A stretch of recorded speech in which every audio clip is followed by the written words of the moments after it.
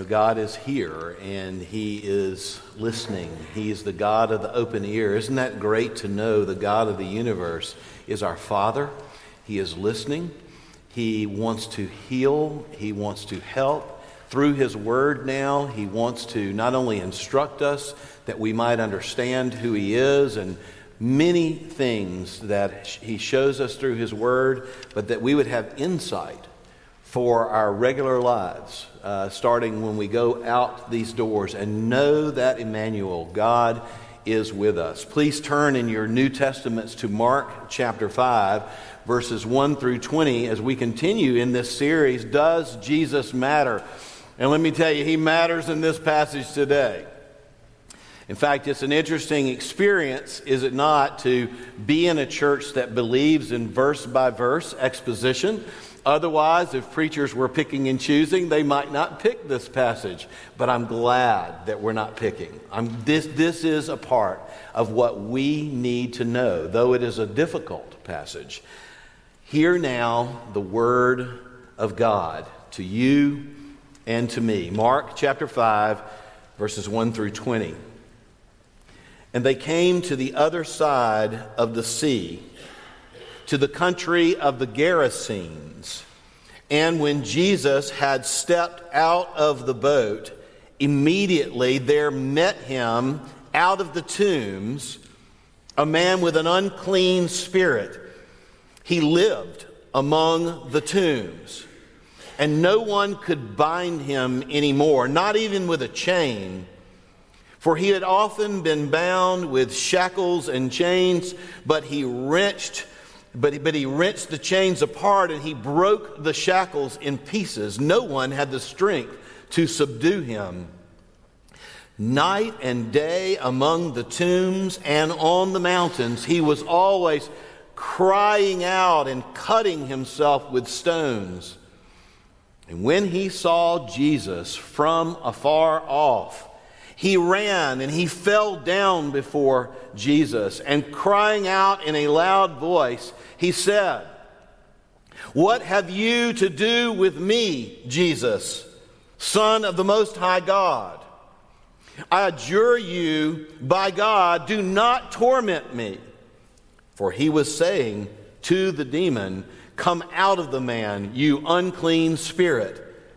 And Jesus asked him, "What is your name?" And the demon replied, "My name is Legion, for we are many." And the demon begged him earnestly not to send them out of the country. And now a great herd of pigs was feeding there on the hillside. And the demons begged him, saying, "Send us into the pigs, let us enter them." And so he gave them permission, and the unclean spirits came out and entered the pigs, and the herd, numbering about 2,000, rushed down the steep bank into the sea and drowned in the sea.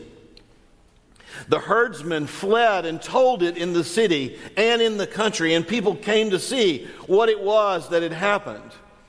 And they came to Jesus and saw the demon-possessed man, the one who had the legion within him, just sitting there, clothed and in his right mind. And they were afraid. And those who had seen it described to them what had happened to the demon-possessed man and the pigs. And they began to beg Jesus to leave, to depart from their region. And as he was getting into the boat, the man who had been possessed with demons begged Jesus that he might go with him. And he did not permit him, but he said to him, "Go home to your friends and tell them how much the Lord has done for you and how he has had mercy on you." And so he went away and began to proclaim in the Decapolis how much Jesus had done for him, and everyone marveled. This is Legion versus the Lord. That's what this is. Legion versus the Lord. And I want to begin with Legion, and then we'll get to Jesus confronting these demons. Christ and his disciples, as Jesus said, "Let us go to the other side of the lake," leaving Capernaum, leaving the crowds that were crushing in on him.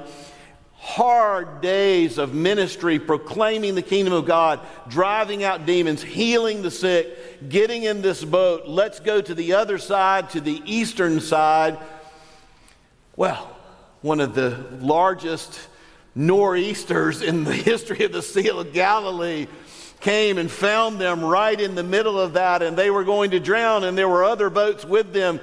And Jesus proved that he had authority over the natural realm, and he, with his voice, stilled the wind and stilled the water, and they were terrified of Jesus. Who is this that even the winds and the wave obey him?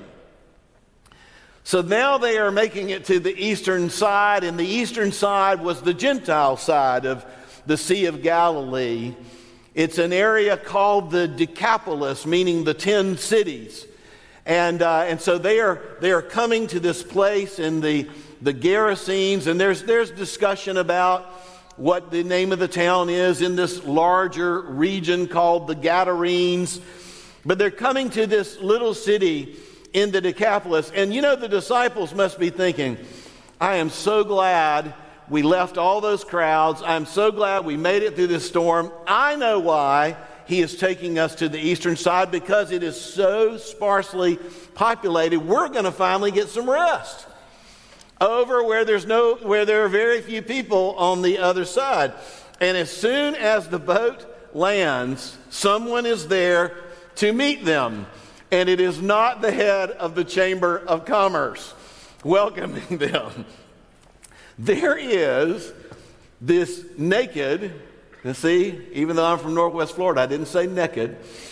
There is this naked, crazed, wild man literally running at the top of his speed down that beach right at them.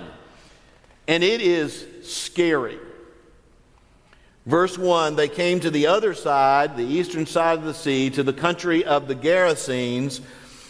And the moment Jesus stepped out of the boat, immediately, remember that's the word in Mark, next thing happens, immediately there met him out of the tombs a man with an unclean spirit.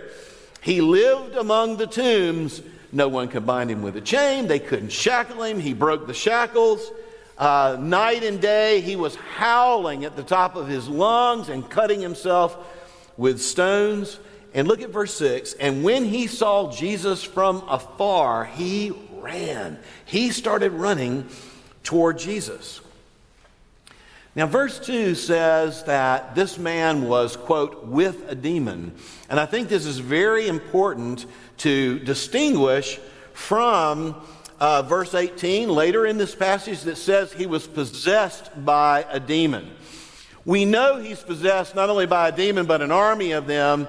But the reason it's interesting that he says that basically this man comes and this man is demonized. And what that means is this man has the influence of a demon.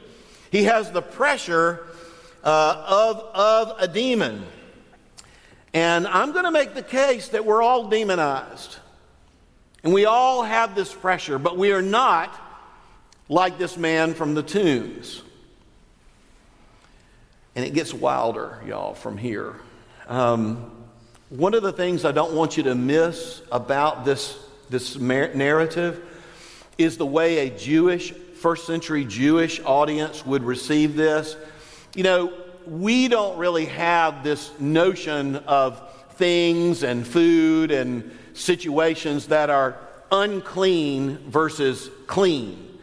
But if you were a first century Jew, for instance, you could not touch a Gentile. If you touched a Gentile, that'll cost you a week of becoming ceremonially clean for worship yet again. This is why the Jews would go around Samaria. You know, the Samaritans were kind of half Gentile, half Jewish, kind of mongrel in the Jewish eyes. And you just didn't have anything to do with Samaritans. But y'all, there are three things here that if you were a first century Jew listening to or reading this story, you would say, ooh, This is awful. This is like the height of uncleanness times 4. First, it's the Gentiles side. Secondly, this man had, notice it doesn't say an evil spirit. It says an unclean spirit. An ungodly unclean. He's building this idea that this is the height of yuck and uncleanness and far, far from God. He has an unclean spirit. Secondly, he lived in the tombs. This is important because, you know, if you were a Jew at that time, you couldn't touch a dead body. If you touched a dead body, you were considered unclean. In fact, by the time of Jesus' ministry, it wasn't just touching a dead body. It was kind of the accoutrements of dead bodies, and couldn't touch, for instance, what we would call a coffin and different things surrounding death. Well, this guy lives in the tombs with the dead. It is the height of uncleanness. Gentile, unclean spirit, lives with the dead. And then fourth, 2,000 pigs. You know, pigs for a Jew are a no-no. Those are unclean animals. And y'all, this is the first century. This isn't like, you know, farming conglomerates or something like we have today where, you know, these big corporations own massive land. They have huge herds. Y'all, 2,000 pigs is a lot of pigs on the side of that. So it's yuck Jews, yuck the unclean spirit, yuck he lives with the dead, and yuck there are 2,000 pigs. What would a nice Jewish boy be doing in that place? Well, they think they're going to get a little rest. But y'all, it's not just about unclean. You need to see that, because a Jewish audience would get that immediately and go, wow, this is really interesting. But it's way beyond the idea of uncleanness. This is the most radical dealing with Satan and demons in the entire Bible. Up until Revelation with the final dealing with Satan, and back to when Satan and a third of the angels were thrown out of heaven. There are Old Testament passages. Jesus mentions Satan being thrown down. Revelation mentions this as well. When it comes to demons and like the aggregated power of unclean spirits, it doesn't get any bigger than this. This is it, y'all. And Jesus is going to take on just this multiplicity of evil in this passage. It's amazing. There are I think 4 different people have been possessed with a demon. Maybe this is the 5th in the book of Mark. But, you know, Jesus was teaching in Capernaum, and right there in church, there's a man who has a demon. And the demon says out loud, you know, are you here to destroy us, the Son of God? And that's one demon. And Jesus cast out that one demon. This is thousands. Jesus asked the man whom the demons have possessed, who are controlling the man, what is your name? He's asking not for the man's name, but the demon's name. And the demon says, and if you were a Jewish person reading this about unclean and about this demonic possession, you would be terrified at this moment. He says, my name is Legion, for we are many. Now, why would the word legion terrify a Jew? Well, what is a legion? A legion is 6,000 Roman soldiers that basically cannot be stopped, at least by Jewish forces. 6,000 plus all the support people, plus all the people that carry stuff. This is, 10,000 people. And it's not just to be